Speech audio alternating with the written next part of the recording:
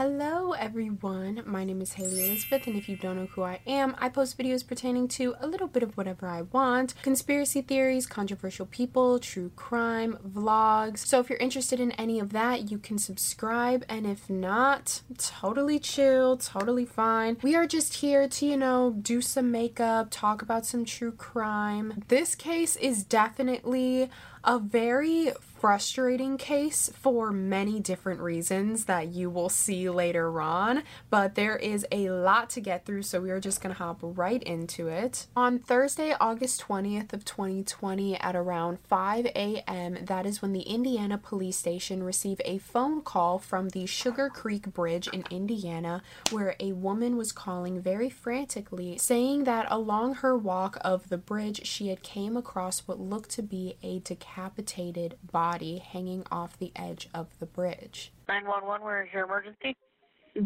I'm on North 225 West Road.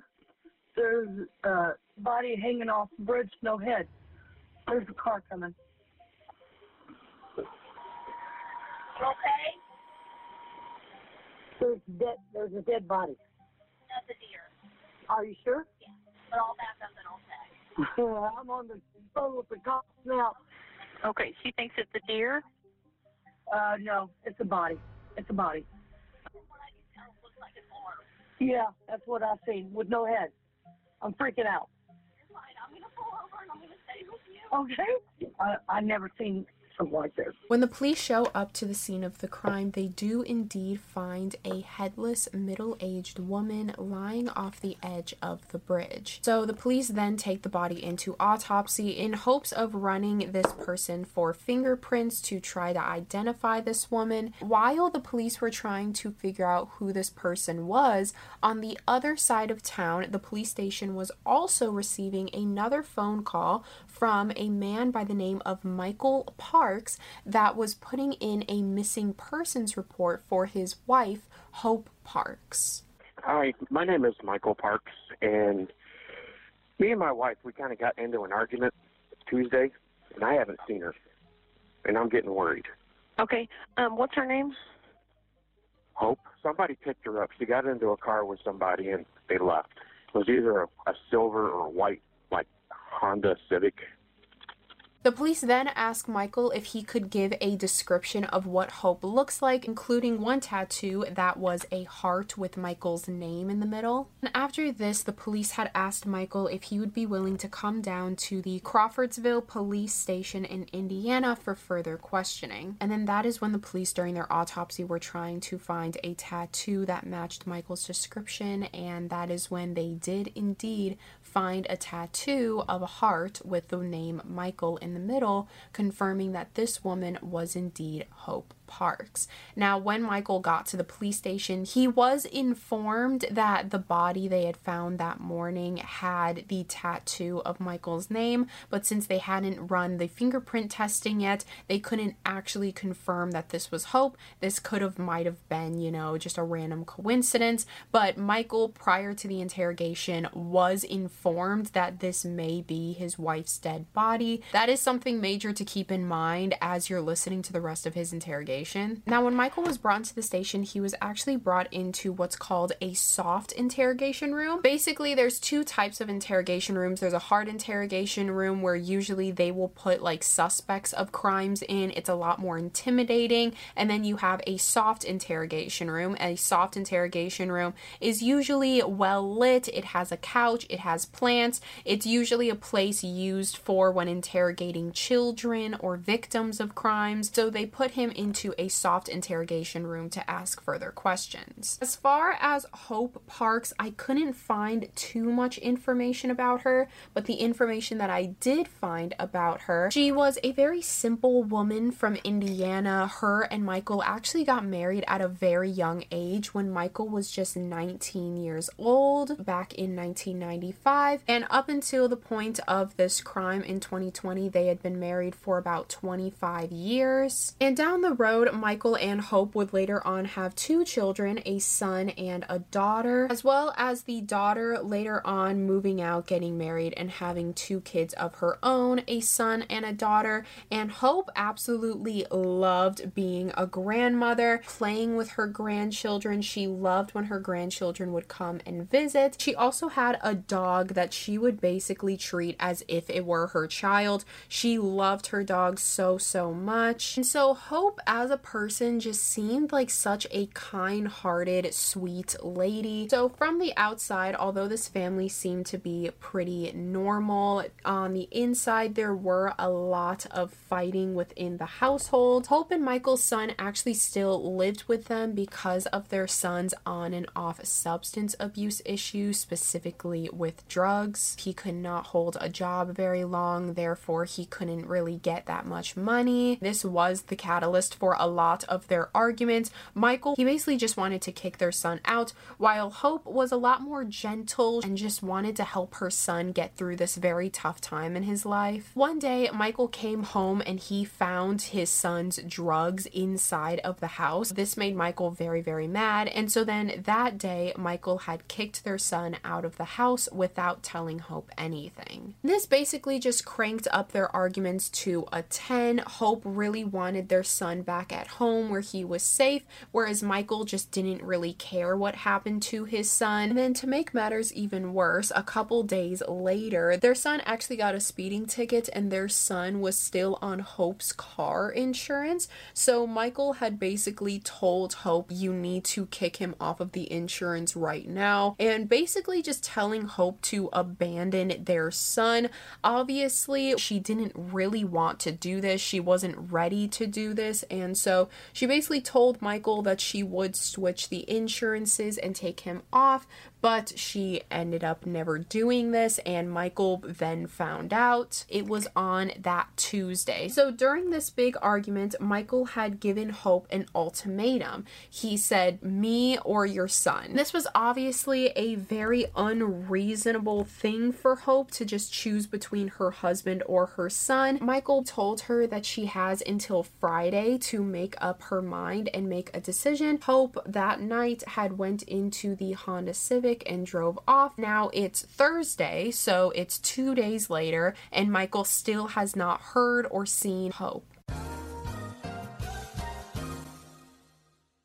Don't worry, it's still me, just here to thank the sponsor of today's episode, Simply Safe. Did you know that property crimes like burglaries and package thefts spike over the winter? That's why now is the best time to secure your home with award-winning home security. Simply Safe is the home security system I recommend to everybody. Make it your resolution to start the new year with a greater peace of mind and safety for you and your family. I personally really love Simply Safe, especially because of their app. I feel like it's so convenient to be out and about, or for example, if you're on vacation and you don't have a house sitter, you can easily just look into the app and see what's going on at your home. And that's probably why it was named the best home security system of 2022 by the US News and World Report. In an emergency, 24/7 professional monitoring agents used Fast Protect TM technology exclusively from SimpliSafe to capture critical evidence and verify that the threat is real, so you can get priority police response. SimpliSafe is whole home security with advanced sensors for every room, window, and door, as well as HD security cameras for inside and outside, smarter ways to detect motion that alert you when the threat is real, and even hazard sensors such as detecting fires, floods, and other threats to your home. And the 24/7 professional monitoring service only costs under $1 a day. You can go today and claim a free indoor security camera plus 20% off your order with interactive monitoring. That's simplysafe.com/behind. There's no safe like Simply Safe.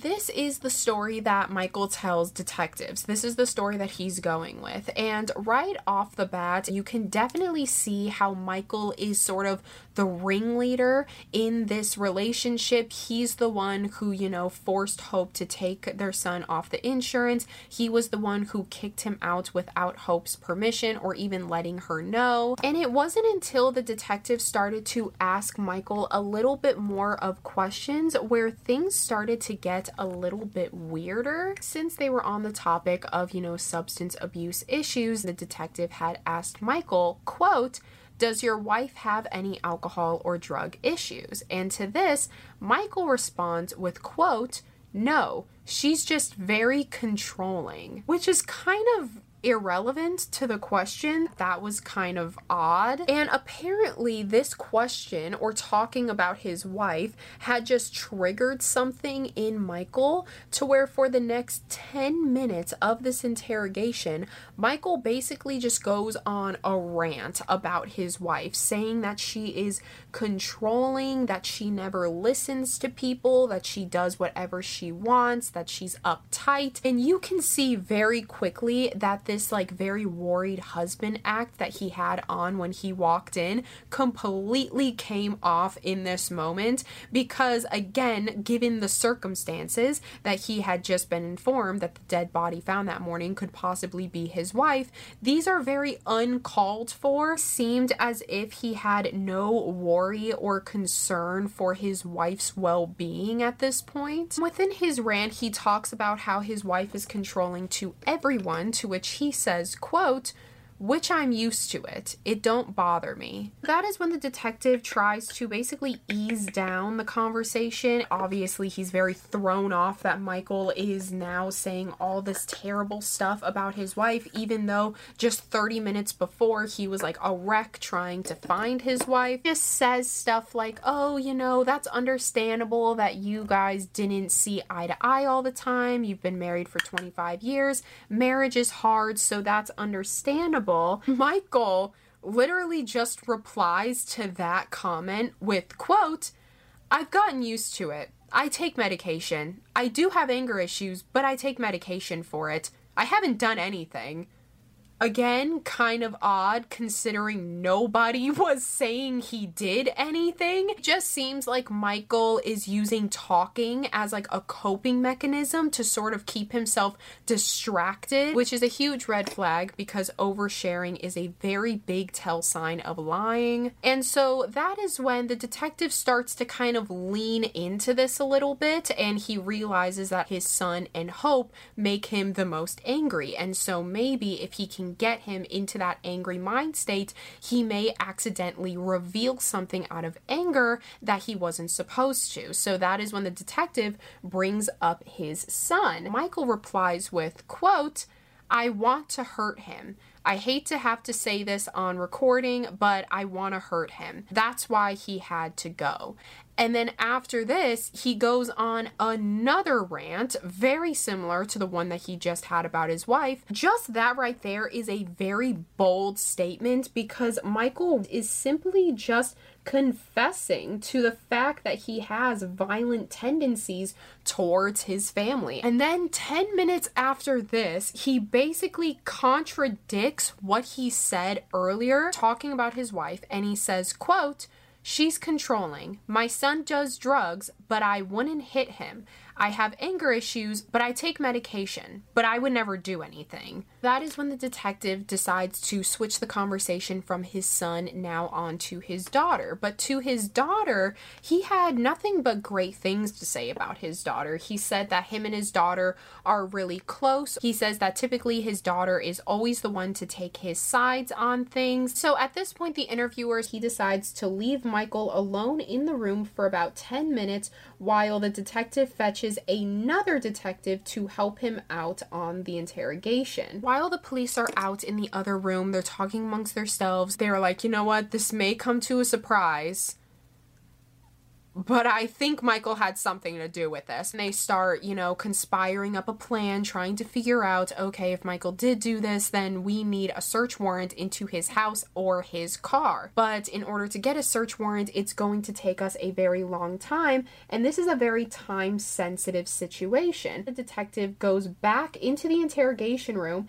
and simply just asks Michael for permission if they could search his home and his car, to which surprisingly Michael just says yes. He says, yeah, go ahead, search the house, search my car, and even give his written consent for the police to do so. That is when the detectives go out to search while the other detective stays back to continue to interrogate Michael. The police are at Michael's home for less than a minute, and already the police end up finding blood on the gravel outside of the garage door, and then they also went around to the side of the house into the backyard where they found even more blood in the grass, blood on their back patio, and blood on their ramp that leads up to the back patio. When the police were inspecting the blood that was found in the grass, they actually also found a bullet casing near where the blood was found. When the police actually get into the garage, that is when they found multiple blood splotches all over the garage floor, as well as bloody footprints. When Michael was asked about this, he basically just said that he works on cars a lot. He's going to get injured every now and then. That blood was probably just blood from him accidentally cutting himself on something. As the police continue further throughout the home, they realize that everything else in the home besides the garage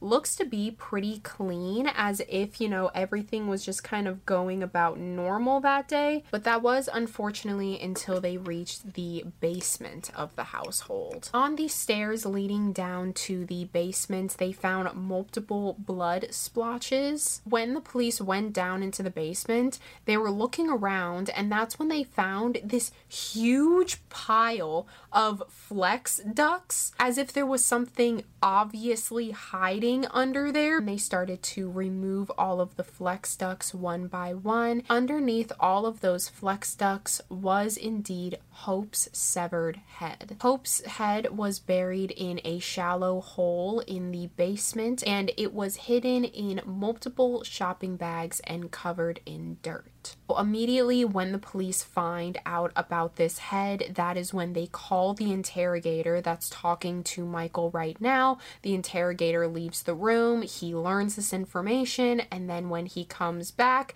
now this detective is looking at Michael as a suspect and not a victim. So instead of learning more about Hope, he's now trying to learn more about what happened. With this, if the detective were to just tell Michael, hey, we found the head, we know it was you, this could be a very bad thing for him to do, because this could lead Michael to retract and say, I don't know what you're talking about. And in order to correctly charge Michael of his crimes, they need to know the full extent of what Michael did. The detective just tells Michael, quote, at your house something happened, to which Michael replies with, quote, not with me.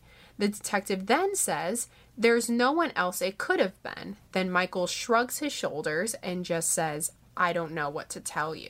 And it's very concerning that he shrugs his shoulders, because it seems as if he's talking about something very nonchalantly, as if the situation at hand means really nothing to him. The fact that Michael just shrugs it off instead of becoming very defensive is also another tell sign of being guilty. If even you yourself, right, if you yourself were to go down to a police station right now, and you're at this police station and you're like being interrogated for a crime, and all of a sudden the police say to you, hey, we think you murdered this person, wouldn't you and your first response be like, no, I did not, how could you say that, I was here, I told you I was here, I have this alibi, I was doing this, there's no way I could have done this. Immediately very scared, you're very anxious. He instead just shrugs it off as if everyone does not know what they're talking about. The detective had said to Michael that they found everything in his home, to which Michael replies with, quote,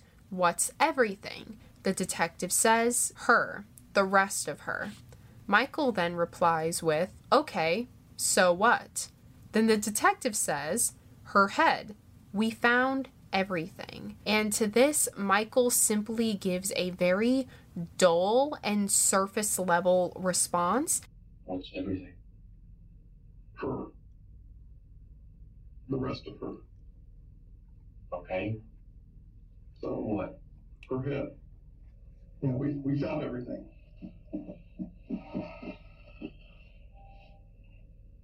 It's it's just very chilling to watch that response to something as traumatic and graphic as that. At no point during the interrogation, he has showed no tears, no true concern or sympathy for the well-being of his wife. After his long sigh and he kind of sits back, he looks like he's thinking about something, and that is when he tells the detective, quote, "I don't know. I didn't do anything. Talk to my son." Michael is essentially just going to try to blame this whole thing on his son, even though at this point the detectives know for a fact that it was not their son, just purely based upon the timeline and also Michael's body language throughout this entire interview. He seems to be very calm, collected, and nonchalant, and so because of this, the detectives try to crank it up a notch. And the one detective says to Michael, quote, "Something happened to her at your house. You were the only one at the house that night." To which Michael replies with, quote, "I guess this is the part where I need a lawyer because you aren't listening to me." So as a lot of you guys know, whenever someone requests to have a lawyer, that is typically when the interview stops and then we await for a lawyer to be present in order to continue the interrogation. In interrogations, the only way for you to get legal representation is if you say the words, "I want legal representation." Whereas in Michael, in this situation, he didn't say that he wanted it. He just said, quote, "I guess this is the part where I need a lawyer," implying that he may need one, but just not yet. And so due to Michael's choice of words, they were still able to continue the interview. So as I said a while earlier that the detective had brought in another detective to kind of help out with the situation, this other detective then tells Michael, quote, "You're the only one at the house. You're the only one who could have known what happened to your wife. How does she lose parts of her body in your house?" To which Michael just simply shrugs it off and says, quote, "No clue." Proving that Michael has completely no remorse for what he did. He's trying to shove it down and use coping mechanisms like oversharing or jittering. He's also getting up a lot during the interview and basically just pacing around the room. And that's when the detective says, quote, "You have a clue.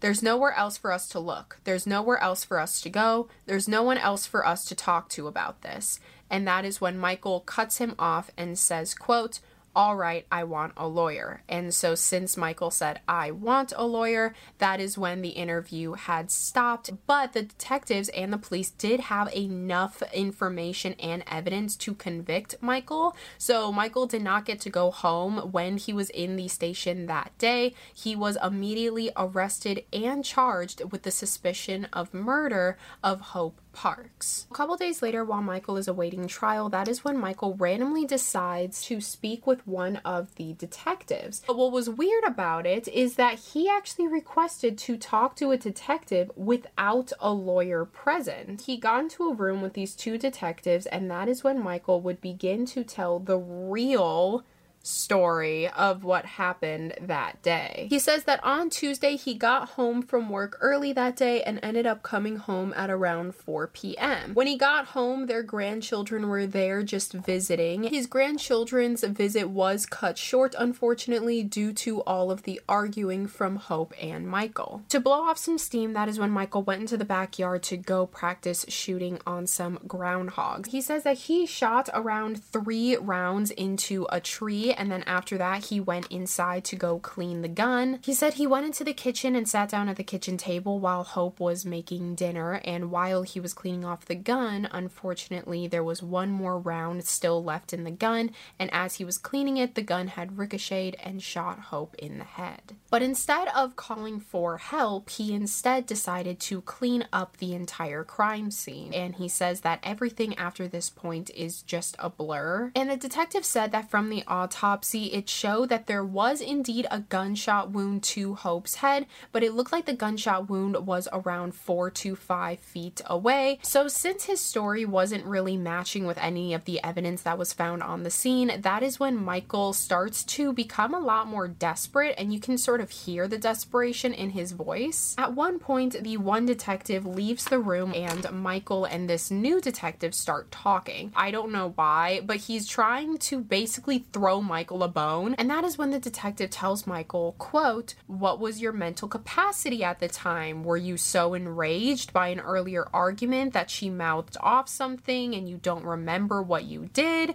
Basically trying to tell Michael, hey, were you in the right mind state at the time? Was it something of, I don't know, reasons of insanity? But for some reason, Michael does not get what this detective is trying to do, and Michael simply just replies with, quote, "Nope, no arguments. I was just cleaning my gun." So the detective then tries something else, and he says, quote, "Okay, the gun. You ever had a problem with the rifle's trigger, like it going off and you didn't want it to?"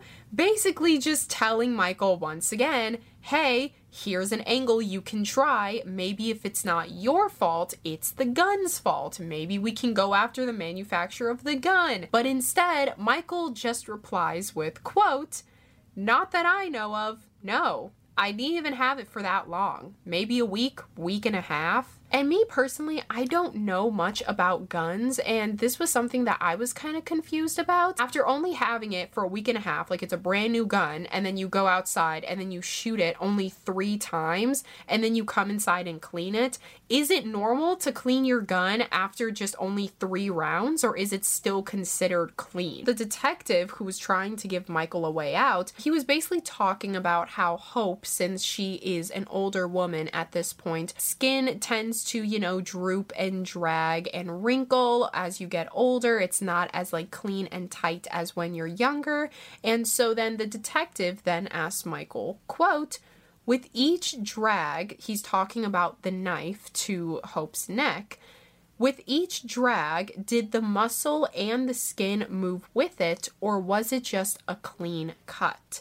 And to this, Michael replies with, quote, "I don't even remember doing it." Then the detective replies, quote, "Okay, well, that's just the brain trying to protect you from typically the goriest and most traumatic details." I'm also assuming the detective asked that graphic question to try to get Michael back to the scene of the crime mentally so that he could truly figure out what happened and the timeline of when it happened. But since Michael doesn't remember anything, it's, as the detective said, due to, you know, trauma and trying to block out the goriest parts. At this point, that is when the other detective returns back into the room, and he basically just tells Michael straight out that his story is not true. It can't be true, because he says that when they were investigating the kitchen a couple days prior, they did not find any blood in the kitchen, nor did they find any bullet casings. And also, cutting off someone's head is a lot of blood, so where did this blood go? Now, as for the basement where they actually found blood splotches, like on the stairs, on the floor,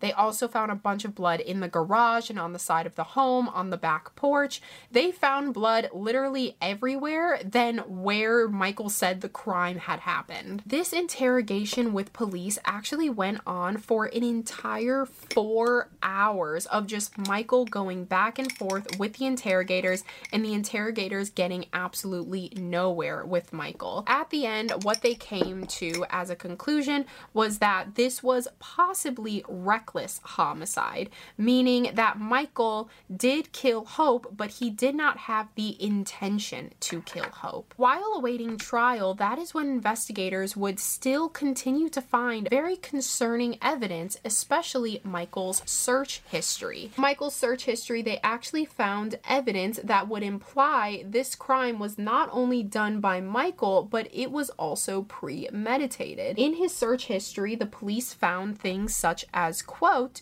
"Do bottle silencers really work?" as well as how to make bottle silencers. Now, if you guys don't know what bottle silencers are, they're basically silencers, like homemade silencers that you put on guns, and they're made out of plastic bottles. Right after looking up if bottle silencers really worked, he also looked up, quote, do pillows really silence gunshots? And these things were researched only 2 days before the murder of Hope, meaning that this was indeed a premeditated crime. This couldn't have been a heat in the moment. And even if he did hypothetically need a silencer to go like hunting in the woods, why would he specifically look up a pillow silencer? Isn't a pillow silencer kind of inconvenient when you're out in the woods hunting? This was, of course, a very, very big piece of evidence, and it made Michael look even more guilty. Michael's charge of reckless homicide was upped to first-degree murder. His trial date was going to be on May 9th of 2022, but then on May 6th, 3 days before his trial, up until this point, he was pleading not guilty, and then at the last second, he decided to change his plea to guilty and accept a plea deal. Since Michael was indeed pleading guilty, there was no trial held, meaning that Michael never actually told the true story of what happened that day. He basically just took responsibility for the crime without even explaining the crime. On May 9th, his actual trial date, Michael Parks would be found guilty for the first-degree murder of Hope Parks, and he would actually be sentenced to only 50 years in prison. He was sentenced to 50 years in prison with no possibility of parole. He could possibly be released in the year 2070 at the age of 94 years old. As for today, in 2022, Michael still is in prison. As far as Hope's Facebook page, it has been made into an in memory of Facebook page for people to basically just go back and remember and celebrate the life that she had lived. Michael hasn't really spoken to the press about the situation whatsoever, although there was this one press outlet that actually tried to reach out to him to ask him a couple of questions about the case, to which Michael said that he would not talk to this press outlet about the case until this press outlet had met his requirements. And his requirements were, quote, $300 into his commissary account, a fan, and specifically a 36-inch television shipped to the prison facility. This just really goes to show how Michael has absolutely no remorse or sympathy for what he did, and it's honestly just so frustrating, but it's so sad because Hope, from what I could tell, seemed like such a beautiful, wonderful woman. She just really cared about her son. She wanted to see her son sober. She wanted to help her son get through it. Even like just learning more about her, how she was so family oriented. She loved being a grandma. She loved her grandchildren. She loved her dogs. Like, again, she just seemed like such a simple, wonderful woman, and it's so tragic that her life had to end the way that it did. Even to this day, no one really knows what happened to Hope because Michael never came forward about the truth of the story. Michael still claims that he is guilty, but he still claims that it was all an accident, that his gun had ricocheted when he was cleaning it, and that is the story he continues to go with even to this day. When I was watching YouTube videos discussing the case, there was this one specific YouTube comment that I thought was very interesting, and it said, quote, "He accidentally shot his wife, he accidentally killed her, he accidentally dragged her dead body down to the basement where he proceeded to accidentally cut off her head, then bury it. Then he systematically began to clean up the evidence, doing a poor job at it from all of the bloodstains he left behind, including the rifle shell in the yard. And finally, he accidentally took her, dismembered her corpse to the bridge, and posed it up on the side of the railing." Yep.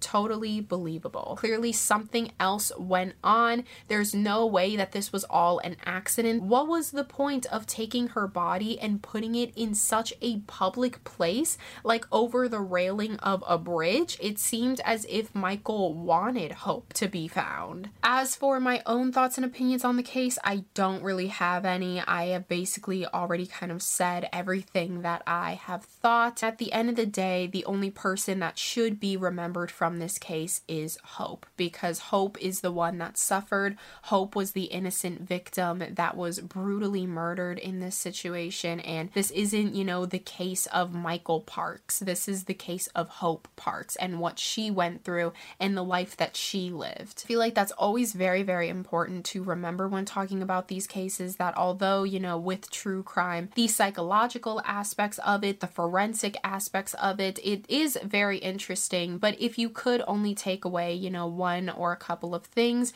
just make sure that one of those things is the name Hope Parks. That is the end of today's video. If you guys enjoyed, make sure to give it a thumbs up and subscribe. If you want to follow me on any of my socials, like my Instagram, that will be linked down below, as well as my PO box if you want to send me anything, and as well all of the makeup that I put on my face. So if you're wondering what these lashes are, what this lip is, all of that will be linked down below, and as well all of the research that I use to create these videos. So if you yourself want to go ahead and do your own research, you can use those links down below as a good starting point. And even if you go ahead and do your own research about the case and you find something that I did not mention or that I simply did not find in my own research and you feel like it's a very interesting thing to note, make sure to leave that in the comments below. I would love to hear your guys' thoughts about it, as well as your overall thoughts about the case.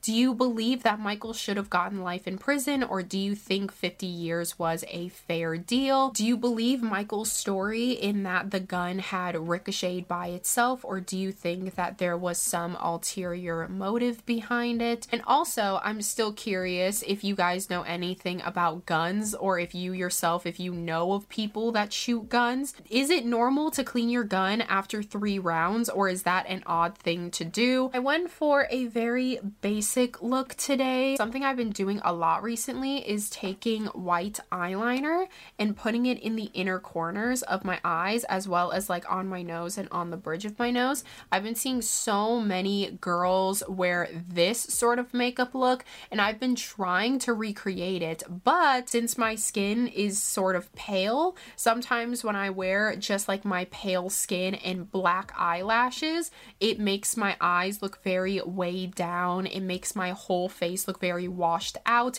because there's no balance between the black eyelashes and my pale skin. And that's another reason why I think I could never wear eyelash extensions, because it's literally just my black false eyelashes against my pale skin. That's basically all from me. Happy 2023.